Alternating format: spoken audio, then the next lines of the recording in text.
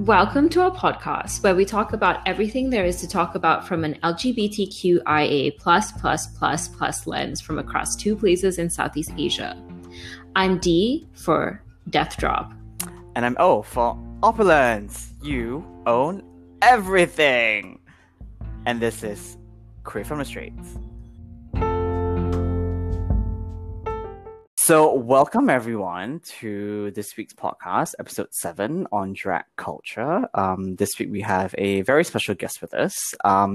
She has been quoted by South China Morning Post as Singapore's most outspoken drag queen. So we have Becca the Bus with us today. Hi, Becca. Hello, how are you? Wow, that's a very sultry voice. I'm kind of turned on. You know, that's my singular goal in life, just randomly turn on people. And obviously we've got Dee as well on the line. Hi, Dee. Hey, how's it going? I'm good. How are you, Becca?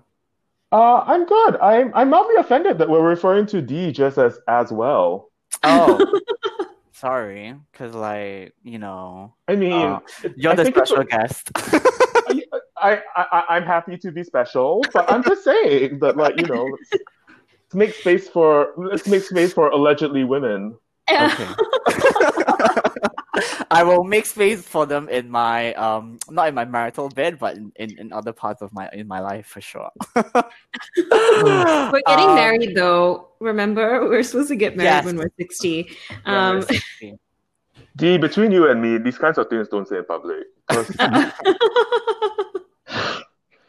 Because my God, at 60, if you don't want, you're like kind of screwed. I'm trying to hold. I'm trying to hold him to it because, he, we had an earlier agreement, which, I was like, no, let's both try and find love, and then after a while, I was like, O has a better job than me.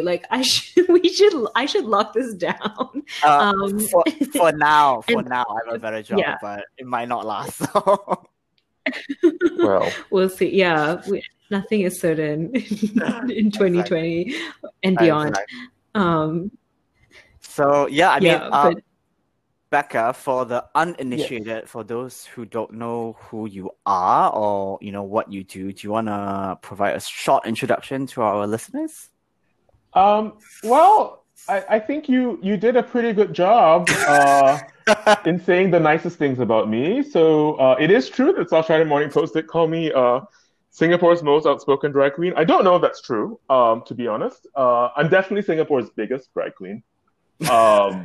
That would be an undisputed fact at this point. I don't think there's anybody physically larger than me doing drag. Mm-hmm. I am the producer and host of a show called Riot, which happens in times outside of COVID. Mm-hmm. And I'm currently producing a project called Cover Your Pie Hole, which is essentially a range of face masks that I've made out of materials that were originally purchased to become my costumes. But, COVID happened. And so I just now have piles of fabric that deserve to be on people's faces. Love it. I mean, I've seen a couple of them on your Instagram. They look really... But the fabrics, where did you get them from? Are they locally sourced in Singapore? Or yes, they are. But what on earth does locally sourced mean in the case of Singapore? We don't really have fabric mills in Singapore, so I can't vouch for where on earth they were. These fabrics were manufactured. Yeah. But yeah, I bought them all in Singapore over the last few years, and they've just been in storage, and now they come out and play lah. Yeah. Great. And while on that topic of COVID, maybe we can kind of start on how the pandemic has kind of affected your profession in the last couple of months, and obviously currently as well. Has there been any sort of drag shows at all in Singapore that you've done? So I think it's first of all, I should say I find it really fascinating that we all talk about COVID as the last couple of months, and the reality it's been 7 months since things shut down. It's more than half a year so far. True. And that's just to say that actually it's I feel like we've experienced this as waves of intensity. So we've experienced intensity in sort of phases, right? So at the beginning there was that kind of like everything's been shut down, and just what are we going to do? And I think that a lot of the energy that we saw in drag in Singapore was just sort of like, oh well, I guess we're at home and we're just going to spend a lot of time in like, hanging out on Zoom or House Party or whatever platform you were hanging out on. Lots of like WhatsApp video calls and that sort of thing, right? And it wasn't particularly quote unquote productive. And actually, a lot of that time was, for me, was spent around just sort of navigating what was like really sort of like bread and butter, like what are the kinds of like monetary aid that are available to myself and also to other drag performers in Singapore who perhaps are not as connected to the information, if you will. I think that people in Singapore haven't really super committed to the idea of doing drag online. And a part of it is that actually in the Singapore scene, there are very, very few of us who make our living from drag, right? Which is different than the scene you have, say, in the US and parts of the UK, for instance, or the Philippines, where it is the primary source of income for some folks. And so there was kind of like a very urgent push to move their performances into the digital space. That isn't as true in Singapore. In my last count, there were like 6 of us for whom drag was our primary source of income. That's not a lot, really. And I think there are also challenges to moving drag into a digital space. For instance, you have to be able to literally get in drag at home, and you'd have to be equipped to do that, and that's not true of everybody either. So there are a bunch of performers in Singapore who do not have living situations where they could be getting into drag at home, because of their families or whatever it is. So it hasn't been such a huge thing in Singapore, and there definitely have been people who've done it. Taboo Club runs a monthly drag show on their YouTube, and it's just put out as a YouTube thing. Some parties have some sort of like Zoom parties have had drag queens involved in them, but actually the sort of digital drag stuff that I've done has mostly been with like international shows out of the US, for instance, which is maybe the kind of big opportunity that this has offered, right? Is that you get to be in a show with performers who aren't physically in your geographical space, which is kind of cool. But to be honest, for me, the digital drag show is a form that feels very, how do I say? I have just found it to be really depressing. I have found it to be really the ultimate, the one thing that has made me miss being on stage with real people more than sort of like, quench that thirst or feed that hunger. It has intensified that sensation. And so I haven't really avoided this kind of work, but I also haven't really seeked it out because I just don't find myself in this space in a way being enriching necessarily for an audience. I mean, I've also done it in a kind of like corporate setting, and I think it works a little bit more in that situation because people know each other at these shows, and there's a different kind of context to that. So yeah, that's a very long answer to actually quite a simple question, but there you go.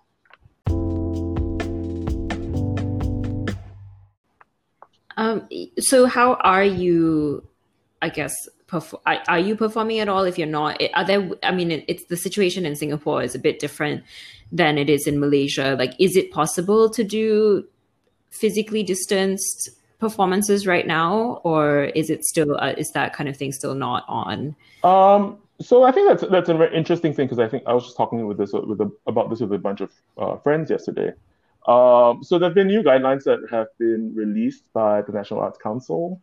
Mm-hmm. And it's possible to do live performance in approved venues, and the list of approved venues are essentially theaters.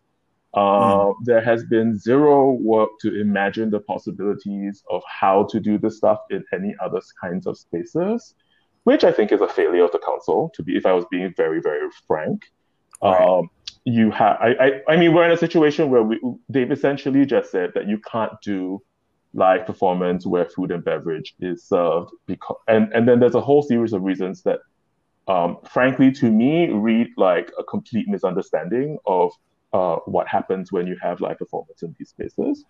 um, but ultimately it's one of these things where I think those of us who are not performing in quote unquote art spaces, whatever the hell that means, um, just have to contend with the fact that as far as this country is concerned, as far as these bodies, these statutory bodies, these bodies are concerned, Mm-hmm.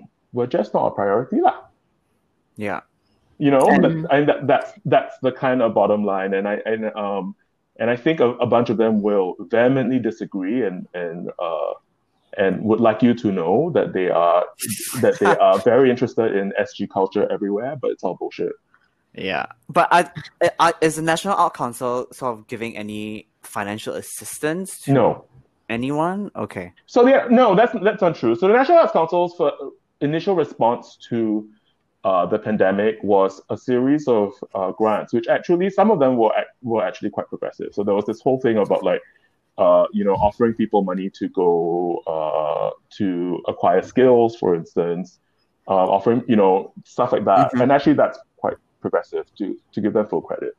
Mm-hmm. The other thing that they did, which was a bit more open to practitioners, was to create this thing called the Digital Presentation Grant, which offered up to $20,000 for you to create um, digital projects.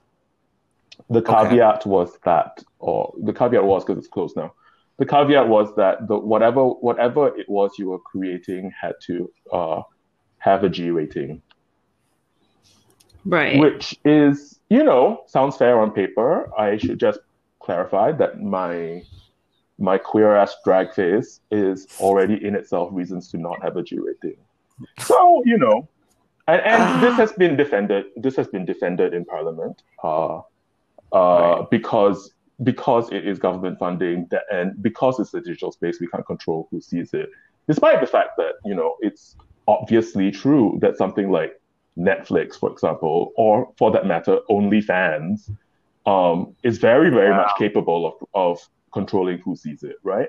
Yeah. But yet again, it's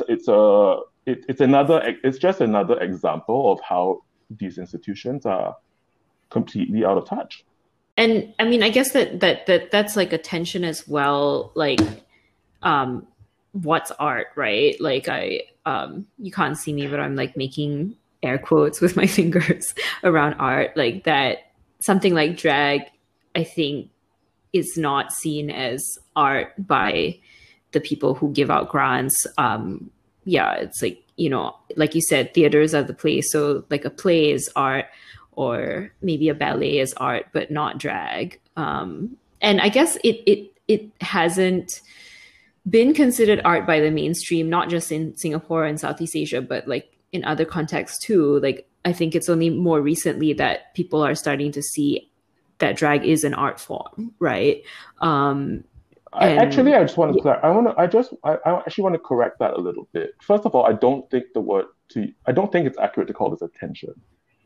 mhm. I don't think there is attention. I think there's a quite concerted effort to not recognize that culture happens in places much more than those that are funded by the council, right? Mm-hmm. There's no tension there.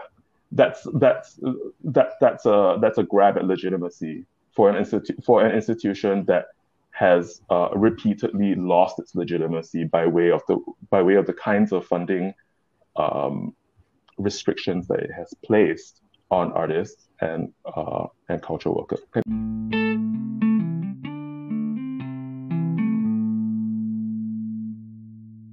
the other thing that I would say is that this idea that drag is somehow uh, not considered art by the mainstream is something that you only land on if you believe that an institution of the government which doesn't actual that isn't actually in touch with what's happening in the city that it works for um, is the mainstream, and we know that it's not. It Right. has repeatedly demonstrated that it is not the mainstream. Yeah. Uh, those are the two things that I would say. I mean, I get what you're getting at, but I'm just saying that I think that some of the language that we use around this stuff is perhaps a little bit too kind. Yeah. Yeah. No, I think those are important clarifications. Yeah, I guess that there is a concerted effort. I mean, like it's a bit different in Malaysia where we don't really have a lot of funding. I Mm-hmm. mean, we definitely wouldn't be able to have funding for a drag show. Like, no way. But But the even point is, more. right, but the point is that I don't think that I've ever looked for funding for a drag Yeah. show Mhm. from the council. Right. But Exactly. this is the point. It's that actually, there's a lot of culture that happens without funding from the state. Correct. Mhm. Whether or not it's because we could possibly get funding from the state, it's a different conversation. But Mm-hmm. I have never sought funding from the state to make a drag show. This is, like I produce Riot and I also produce the Glory Holes Present at the Projector. Both of these things have never looked to the government for funding. Yeah. They've always been funded by the people who go to it. But we are Yeah. now in a situation where that doesn't exist anymore. We Right. then have a body that says they're trying to like support culture, just not culture that is meant for anybody older than 12. Yeah. Right. So maybe, yeah, I think that's an interesting point to make. So maybe taking a step back, from your perspective, like Mm-hmm. what is drag culture? Like from your point of view? Because I know, with the proliferation of, drag race, globally, I think there is a very limited understanding of what drag is, right? I think in my view, in a purest form, it's a form of gender expression, is how I would term it. But I'll be interested to know, in its purest form, what does drag mean to you, in that sense? Hmm. Um, so I think that I lean on a definition of drag that I concocted a while ago when Mm-hmm. um when I sort of like guest taught a class in some university in Boston, which is that drag is a heightened performance of gender for Mm-hmm. entertainment in which the performed gender is different than the assumed lived gender of the performer. Yes. Um, and I think that for the most part, I still stand by that. I think there are definitely exceptions to that kind of a definition. So, for instance, I'm not sure where we place it. If we were to hold that definition, it doesn't necessarily make room for a cisgender woman doing feminine drag in Mm. which we don't assume that it's a woman under the drag, for instance. Yeah. But actually, that having said that, I don't think that I've seen very many examples um, of cis women doing drag or even trans women doing drag, but specifically cis women doing drag in which there isn't some ambiguity about the gender of the performer under the drag. Yeah. And are you speaking from a Singapore perspective, or I like mean, like global? almost any example of the stuff that I've seen anywhere. Um, Right.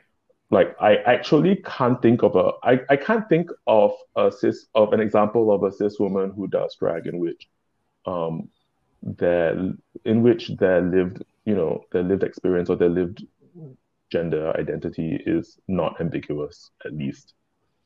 Mm. Right. Um, Yeah. yeah, yeah, yeah. So for me, that at its very base, that's what it is. Now, the question that I think uh, maybe you're getting at, or is perhaps more important in this case, is really a question of like, then why drag, right? Like, why is this different than, say, theater or any other kind of Like live performance? performance art. And I think I mean, that there's a very critical thing that happens in drag, which is very different actually than Drag Race, which is for me an example of why I think that Drag Race is perhaps a little bit problematic, and that is that it's for the most part wherever it is practiced, drag is it's a working class art form, right? For the most part, people don't go to school to learn how to do drag. People don't, you don't. One does not graduate with a BFA or an MFA in drag from in drag. Juilliard. In drag. Yeah. Yeah. That does not happen. But what that means is that actually the sort of barrier entry is a lot lower, right? Like one isn't spending how many $1,000s to get an education in it. First of all, that's not to say that drag is inexpensive to do, right? Makeup costs money, costumes cost money, all that's true. But actually, if somebody just wants to start doing it and, go to a club if they're of age or even if they're not, and sort of get themselves out there, if you will, um, it's actually very accessible. One can do that, right? The barriers to entry are how do you ingratiate yourself into the culture, but that's it. It's not about money necessarily. Yeah. And there are other forms that are like that as well, right? So burlesque is a little bit like that. Being a go-go dancer is a little bit like that. There are all these forms that maybe we can call like quite popular entertainment forms or whatever. That is not about years and years of training, and you will note as a kind of reference to what we were talking about just before this. These sorts of forms that you train forever in are exactly the kinds of forms that like something like the National Arts Council wants to get involved with, right? Like that's where the line actually is if you think about it, or if you frame it in that way. So, for me, this idea of the working class and the kind of lower barrier entry and the kind of queerness that drag is about are the kind of building blocks of what drag culture might be anywhere you go. Right. Like an accessible way for people to play with gender and entertain and yeah. And also in some cases like say some quite critical things.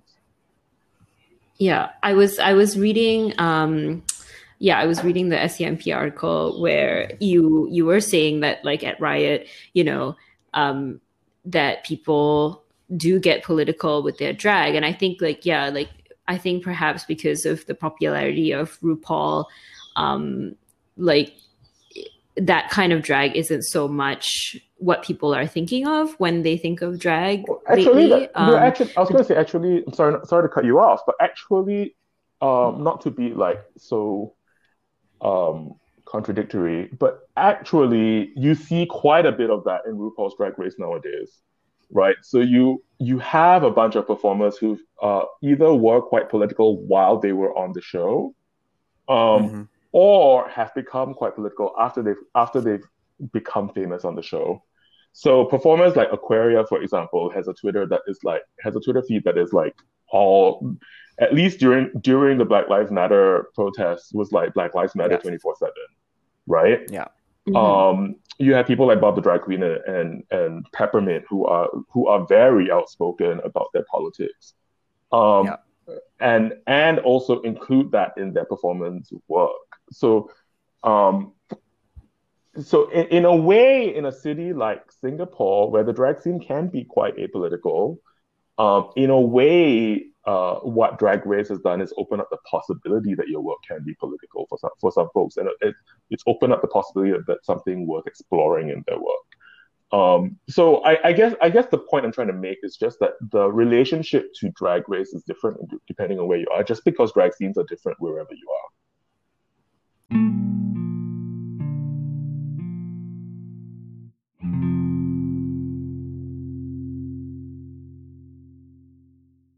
And what do you think? I know we're talking about COVID.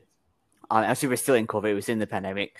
And obviously, Dee and I talked about this last week in the episode we've not released yet while we do this recording with you on mental health. So we were kind of, discussing with a friend of ours. We probably won't see a vaccine until probably early of next year, probably mid next year. So just looking, in the short-term future, And also more specifically, we might see a vaccine, but we might not all be able to get it. Yes. Right. And if you do, then you probably need a booster shot anyway. So it's like you get one, but then you actually need another one or another one, depending on the strain and stuff, right? So there is like a long, protracted process that I think we can all kind of surmise it's gonna take at least 1 or 2 years. And just with that view, how do you think I hate the word future of drag, but how do you think the drag scene in Singapore will evolve in that space, given all these circumstances? I mean, I think the short answer is I don't know. The possibility okay, first of all, the fact that in a space like Singapore, where you have a government that is so in thrall of like homophobic forces, the fact that you have drag performers and a drag scene and a drag culture would suggest that drag isn't looking to be allowed to exist in order to exist. I'm not sure. I'm not sure that if that's clear, if that makes sense. But like, yeah, totally. I haven't met very many drag queens who've like asked for permission. Right. Well, I guess yeah. I mean, the context is like you're in Singapore. I guess I want to go back a little bit and just like for listeners who are not in Singapore, like what is the Singapore drag scene like? So one thing you mentioned is like it could tend to be like kind of apolitical until maybe like some of the more political performers on RuPaul's drag show, maybe opened up that idea that you could be political with your drag. What are maybe like, do you see like locally inspired drag? I guess, what are the influences and right. Okay. What does a drag show look like in Singapore, I guess? So I think I should maybe just like clarify what I was saying earlier. I don't think it is that prior to Drag Race, people were not political in their drag in Singapore. And I know that I kind of said that, but I just want to be clear about what I mean when I say that. I think that one of the things that that some of the performers on Drag Race, or some of the performers that Drag Race has sort of highlighted for the world, the sort of creative opportunity, the creative strategy that they've sort of opened up is that, beyond just the politics of gender that's inherent in drag. So, I mean, I think it's impossible. So first of all, I should say, I think it's impossible to be in drag and not be political. Just because of what it is, right? It's very like just this idea that people are intentionally like crossing gender lines in how they dress and perform is in and of itself like political. And I think that's important to say because I think that my sense is that prior to some of the kinds of performance that we've seen in Drag Race, being political in drag meant that you were going to actually verbalize something about power, right? So you were going to actually crack a joke about like race relations in Singapore, or you're going to crack a joke about the ruling party, or you're going to crack a joke, whatever it is. And just in Singapore, have you seen like an increase in the sort of the political performances? I mean, pre-COVID, obviously. that has just come I up, mean, even or during COVID with digital stuff. I don't know if the I don't know if the words I don't know if it's about an increase because also to an extent prior to Riot, there were not very Mhm. many opportunities for a performer to do just whatever the hell they want to do. Correct, You know yeah. what I mean? So in a lot of the kind of platforms that drag happens in, the content of performance was much more, it was very frequently much more prescribed by organizers or yeah, by organizers. Mhm. And so Yep. in that situation, there's not actually that much space for you to be like, this is about racism. You know what I mean? Yeah, Right. yeah. And you provide that in, no, not you, but like the Riot like show provides that platform, right? Because I was reading the article as well, and it does mention, and you can correct us if we are mistaken or if it has changed since then. But there are only two things you need to do to be a part of the Riot show, which is you have to lip sync and you have to perform a musical number, if that's correct, and then whatever else. I mean, I think there's a more critical third thing, which is like, I Right. have to not think that you suck. No, that's mean. That's mean. But I have to. I mean, that's a given. I have to. Actually, let me rephrase that. Actually, what I mean is, I have to be somehow interested in your point of view. Right. Right. And you don't kind of okay. So let's say 3 rules all pass. Do you then kind of give them carte blanche, to do the performance that they want? Or is there some sort of process that you go through with them? Especially if they're a rising, some a budding drag queen, if you will, in the scene, or do you just kind of give them that space to express it? I they do whatever they want. Okay. Yeah. I mean, we might end up in like weird like technical conversations. Right. You know what I mean? Like the girl that wanted to Yeah. like pour water in an audience was essentially told to like, please go do it somewhere else.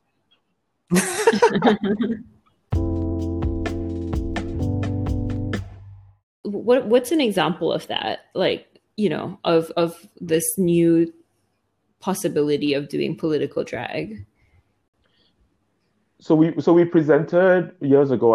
I presented Ashley 50, who is a drag queen in Singapore, also a playwright. Mm-hmm. And she did a number where, and this was kind of at the height of this whole City Harvest debacle, right? The whole City Harvest scandal.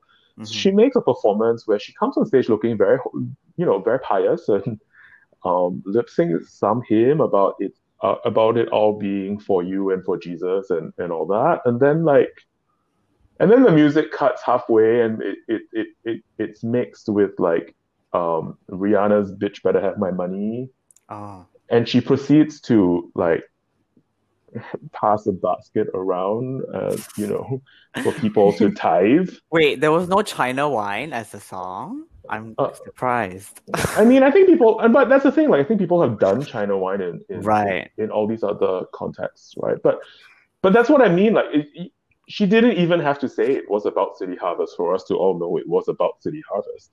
She did it. You know what I mean? Yeah. There have also been performers who've insisted on, doing music and replicating some of the imagery from videos from performers like Beyonce about blackness and brownness, in which they had inserted Melanas as an example of brownness, right? Right. And I think that perhaps is another example of this stuff of sort of like suggesting that there are contexts or that there are resonances for this sort of stuff that are actually local or important to the local space now. Mm-hmm. Yeah, that sounds amazing. I would love to see that City Harvest performance. I don't think we have it on video, and actually, it was kind of like it was fun. Yeah, I can. Yeah, it sounds really fun. I mean, in one of the articles, I think it was Nylon, or maybe it was SCMP. I think you mentioned there was a Crazy Rich Asian performance as well, which was this was also Ashley 50, who does like the Crazy Rich Asians perform the song from Crazy Rich Asians. Yeah. dressed as a Samsui woman. Yeah. It's stuff like this where, I think that this way of thinking about what's possible within a drag number, it's not necessarily new or whatever, but you see it now, and you see that there's also now a value in sort of thinking about what is happening, and subverting some of that stuff, or whatever it is. Yeah. Do you think it's also, I mean, moving from sort of the performer side, do you think maybe there is there's a higher consciousness within the audience to kind of be more accepting of these messages? So yeah, I don't know. Okay, so I can't speak for all audiences. I can speak for who comes to Riot, right? And I think I think I can speak for who comes to Riot. And who comes to Riot, people who are interested in who I am and interested in who the performers are and the kind of space that I've created within Riot. And so I think that audience is kind of like tuned into this tuned into these kinds of aesthetics, or rather an aesthetic of like diversity of drag approaches on stage. I don't think people who come to Riot are generally come to Riot thinking that, a drag queen is necessarily beautiful, because obviously, like, I host it and obviously they accept that. I think you're beautiful. I think I'm beautiful too. Most of the rest of the world doesn't. Let's just be honest. They can fuck themselves. It's true, and they probably do. But actually, just one sort of question on the audience: have you seen a difference recently, or I mean, in the lead up before COVID? That's in the demographics of audience. Have you seen a change in it? Any interesting observations from that at Riot? So the thing is that from the very beginning, Riot's audience was not super queer, as in we've always had quite a lot of straight people in the audience. Okay. And part of that was that we've never done the show in what's generally called a queer venue. Right. Like, so it doesn't happen in gay clubs, for example. Yeah. So so from the first time we did Riot in 2015, what I said to all my fellow performers was, I'm sure you have friends who want to come see you, but like they're not go to a gay club. This is for them. Interesting. Okay. You know what I mean? Like, I'm sure there are straight dollars out there. Let's earn them. And so Riot's always been that way. I think the if there is a kind of shift, if there's a particular trend to talk about, it's that when you buy a ticket for Riot online, you are asked how you heard about the show, and it was pretty consistent from the time we started at Hard Rock Cafe, which was different than before. That there would be every night there would be like at least a handful of people who would say, "Oh, I was just Googling drag in Singapore," or "Oh, I was just looking for a fun thing to do," which would suggest that they have actually no idea what the hell they were stepping into. Which makes me feel a little bit sorry for them a little bit, but there you go. So yeah, that's what I'll say. I was going to say one other thing about the question that you asked earlier about a kind of politicization of or kind of like political content in drag. I also think it's important to acknowledge that Riot is not the first drag show in Singapore. It's the first. I think it's currently the only drag review, but I don't think you can talk about drag in Singapore. I don't think you can legitimately talk about drag in Singapore and not acknowledge that there's a performer named Kumar who is like a bigger deal than the rest of us. Right. And has been doing drag in Singapore for like years. In when I was like a late teen, I was going to see Kumar at the Boom Boom Room. And Kumar's stuff has always been, and I mean, Kumar nowadays does more stand-up than anything else. Most of what she does is stand-up. And her stuff is actually very much about politics and race and all that stuff. So which is why I was earlier saying that the idea that drag wasn't political before this is not precisely accurate. And Kumar is like pretty famous in Malaysia too. She does shows here as well. And yeah, I think more stand up, but also I think she's done her stand up in drag too here, like for sure. Yeah. So and it is like political. Like her stand-up is political too. So yeah, I guess it's always there, right? Does she still perform? I haven't seen her in a Yeah, while. she does. She does, yeah. I mean, not in the last 7 months, haha, but yes, she does. I know we are kind of running out of time, but I just want to this last section of the podcast, Sure. maybe speak a bit more on, we talked about RuPaul's Drag Race. I should just let you know that I've taken my clothes off. Oh. Okay, great. That's a visual that I definitely needed on. No, I'm kidding. Sure. Oh God! Oh, I'm joking. rude. I know. I should just say that these are like these are all the upsides of like a podcast. Yeah. yes, definitely. Exactly.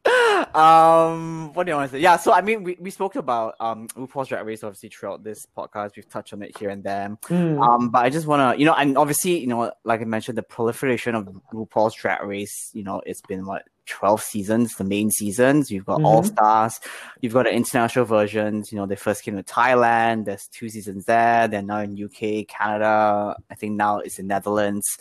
So, and you touched on this earlier where you mentioned that, the RuPaul's Drag Race might be problematic. I just want to, have a conversation on that. Like, how has that changed? As in the show itself, how has that changed sort of the local drag scene in Singapore? I think the important thing to understand about Drag Race is that it is a TV show.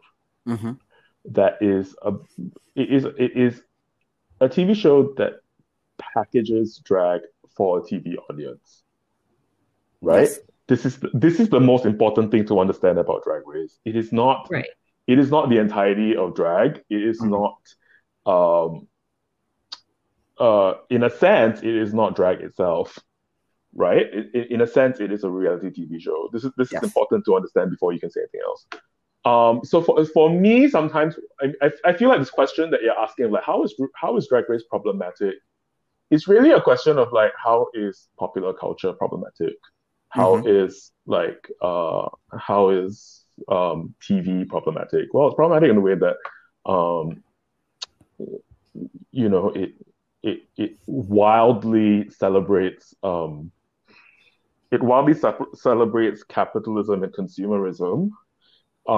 It wildly celebrates surface beauty over all else, or surface aesthetics over all else. It really simplifies everything into very digestible storylines. So these are the things that these are all like dimensions of Drag Race that are just functions of it being a TV show, frankly. The problem is when you try and take that and you say like, oh, now I'm going to think about like drag as it happens in real life in these terms.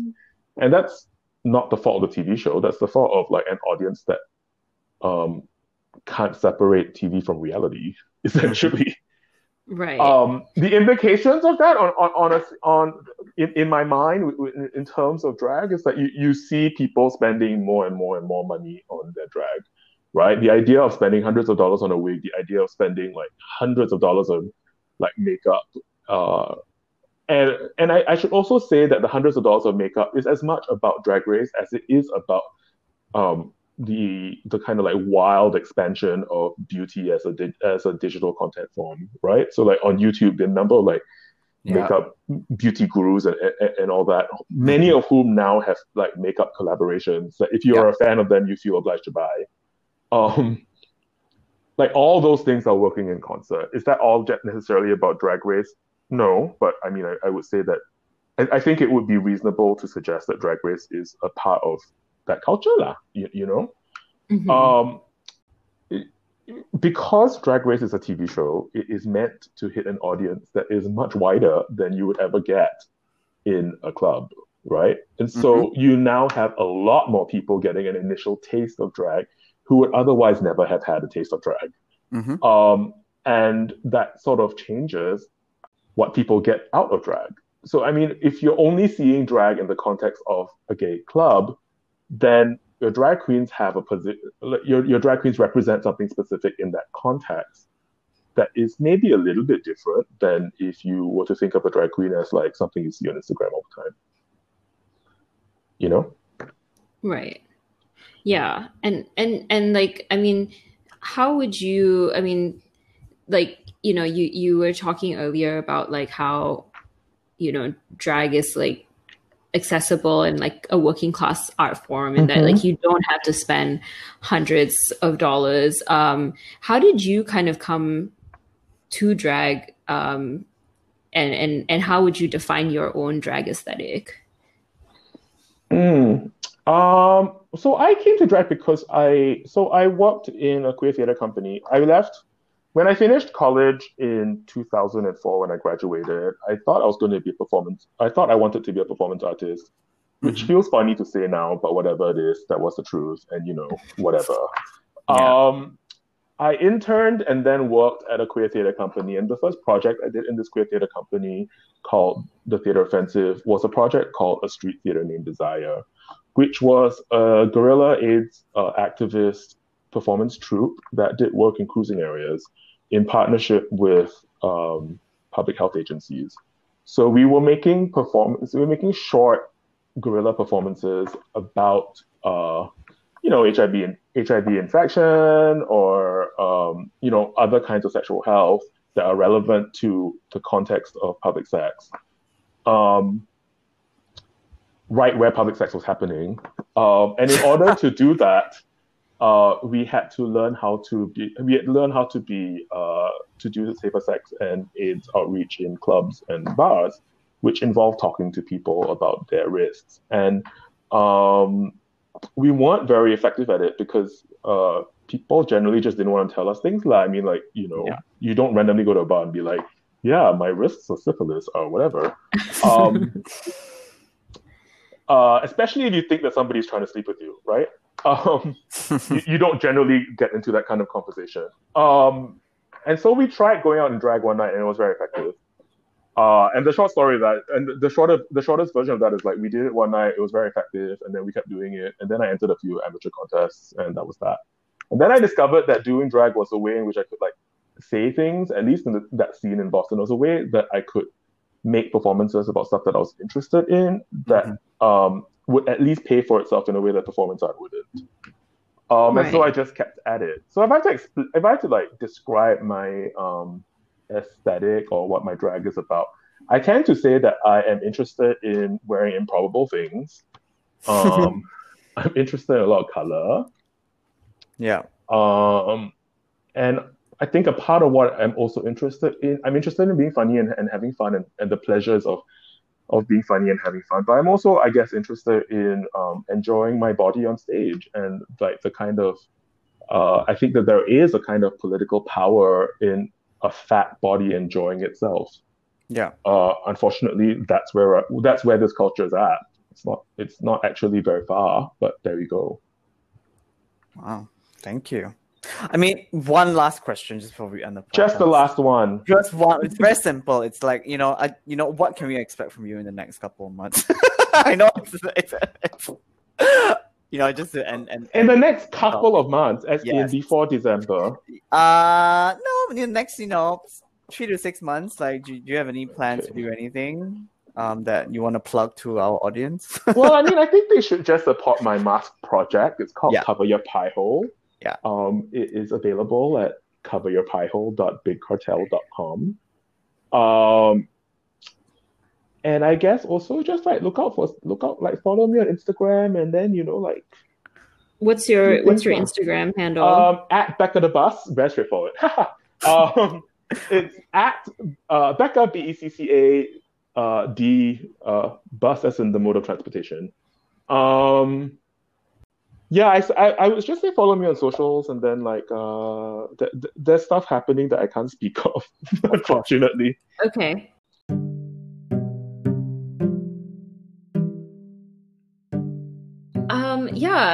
Thank you for coming on the show and talking about like what drag is like in Singapore. I'm looking forward to maybe next year coming to Singapore, and maybe I'll be able to come to Riot and see some like drag in person.